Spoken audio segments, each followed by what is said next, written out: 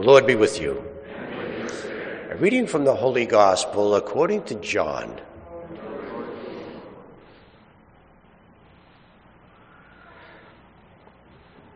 A man named John was sent from God.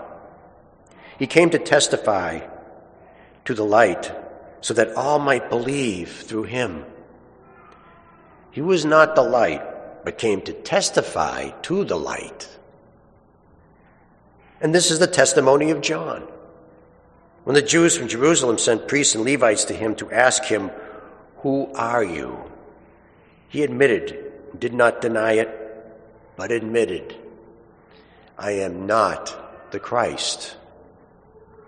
So they asked him, "What are you then? Are you Elijah?" He said, "I am not." "Are you a prophet?" He answered, "No."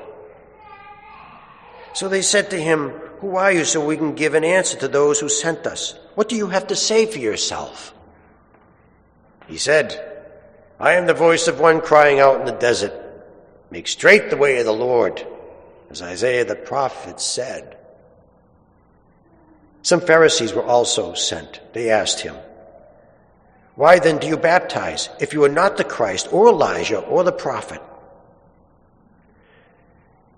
John answered them, "I baptize with water, but there is one among you whom you do not recognize, the one who is coming after me, whose sandal strap I am not worthy to untie."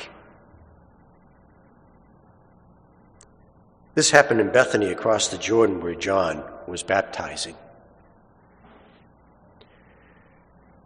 The Gospel of the Lord. Praise to you, Lord Jesus Christ.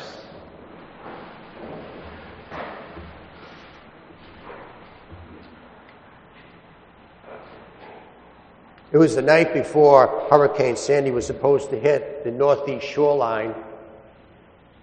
I had to say the 8 o'clock p.m. Mass. It was a Sunday. And after I had a couple of calls in the Longwood hospitals, and after I took care of the calls and I was ready to come home, I was famished. So I decided what I was going to do is stop on the way home to a grocery store, buy a couple of tomatoes, make a nice sauce, and have nice spaghetti. Delicious carbs. So I went in the store and I got the tomatoes and I stood and I got to the counter and I stood in a sea of shopping carts. Every one of them was filled to the top with provisions for the storm. And I thought to myself, as I was holding my 2 tomatoes, that maybe I should buy something else, to prepare for the storm. And I thought about what I could buy, and I said, "No, I don't need anything. I'm ready for the storm." I tell you that little story because Advent is a time of preparation. It's a time of becoming ready for the coming of Christ into our hearts. And there's one particular way that Christ wants us to prepare. Once Jesus was talking about preparing, and he was saying that there was going to be a storm in the future, that the clouds and the stars would be veiled, and a storm would come. Now here's the problem with this particular storm. Only the Father knows when the storm is going to arrive. See, that's a problem, isn't it? Because how do you prepare for something if you don't have a date? How do you prepare for something if you don't have a time, a minute, an hour? And what Jesus says for Christians, for the baptized, for us, the best way and the only way to prepare is to do it now. Is to be ready now. Don't put it off for the future. I had the afternoon off once, and I was going to go meet my buddy to go fly fishing. And I got to the lake, and there he was standing by the lakeside. And so I walked over, he turned around, and he had a plastic straw sticking out of his mouth. I says, "What's with the plastic straw?" He said, "I quit smoking." I said, "Oh, that's terrific. Why did you decide to quit smoking?" He said, "My doctor told me to." I said, "Your doctor told you to quit smoking, and you quit smoking. I told you to quit smoking a long time ago, and you didn't quit. Your wife told you to quit smoking a long time ago, and you never quit.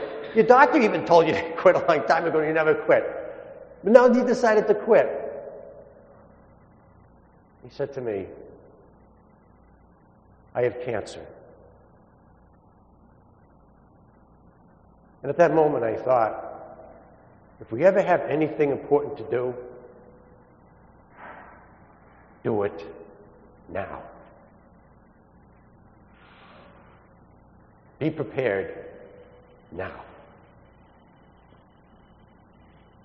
Dad's hunting buddy had died. And the Wake funeral home was right near the place where we were going to be working down the Cape. So we brought an extra pair of clean dress clothes for the wake before we came back after work. And as we were going down, my father was telling me about his deceased friend. He said he was very, very good at business. He was very, very successful, very smart, made a lot of money. But he wasn't very good at life. He wasn't generous at all. He would never even buy you a cup of coffee, even though he had lots and lots of money. He left his wife and lost contact with his kids. Anyway, he got a really great job overseas and made a ton of money, all expenses paid, put all the money in the bank. He told my father on one hunting trip, the last one they took together, that when I retire, I'm going to set things straight. I'm going to make things good again. I'm going to spoil the wife, spoil the kids, and babysit the grandchildren. I'm going to make up for lost time. It never happened. He spent most of his retirement in a hospital fighting for his life. Anyway, we got into the funeral parlor, and there was a kneeler there. It was big enough for two people to pray together, and so Dad and I knelt down and we said a prayer for my father's friend. And after I said the prayer, I thought about what my father said. You see, when you're young like me, at the time, you think you have all the time in the world. You don't have those kind of thoughts, the thoughts that I was having when I was kneeling. And we got back to the car. My father closed the door and he put his hands on the steering wheel. And he just was lost in thought. He was just staring ahead. He didn't turn the truck on. We waited a moment and he said to me, "Peter, live life now. Do it now. Don't put it off. Be generous now. You be kind now. Be faithful to your mission in life. Do it now. If you have something great to do, now."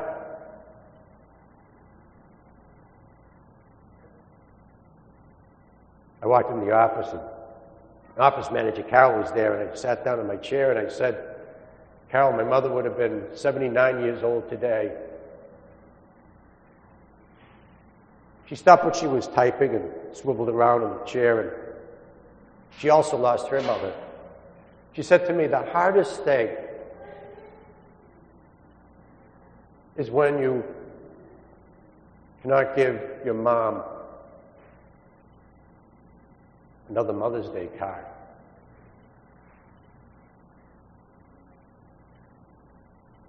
Jesus wants us to prepare, but there's one way to prepare when we're a Christian, and that is to prepare now. If you or I have something important to do it now. And if you do, then you're going to be just like me in a shopping grocery store, holding two tomatoes just before a big major storm, saying, "I don't need a shopping cart full of stuff. I'm ready now."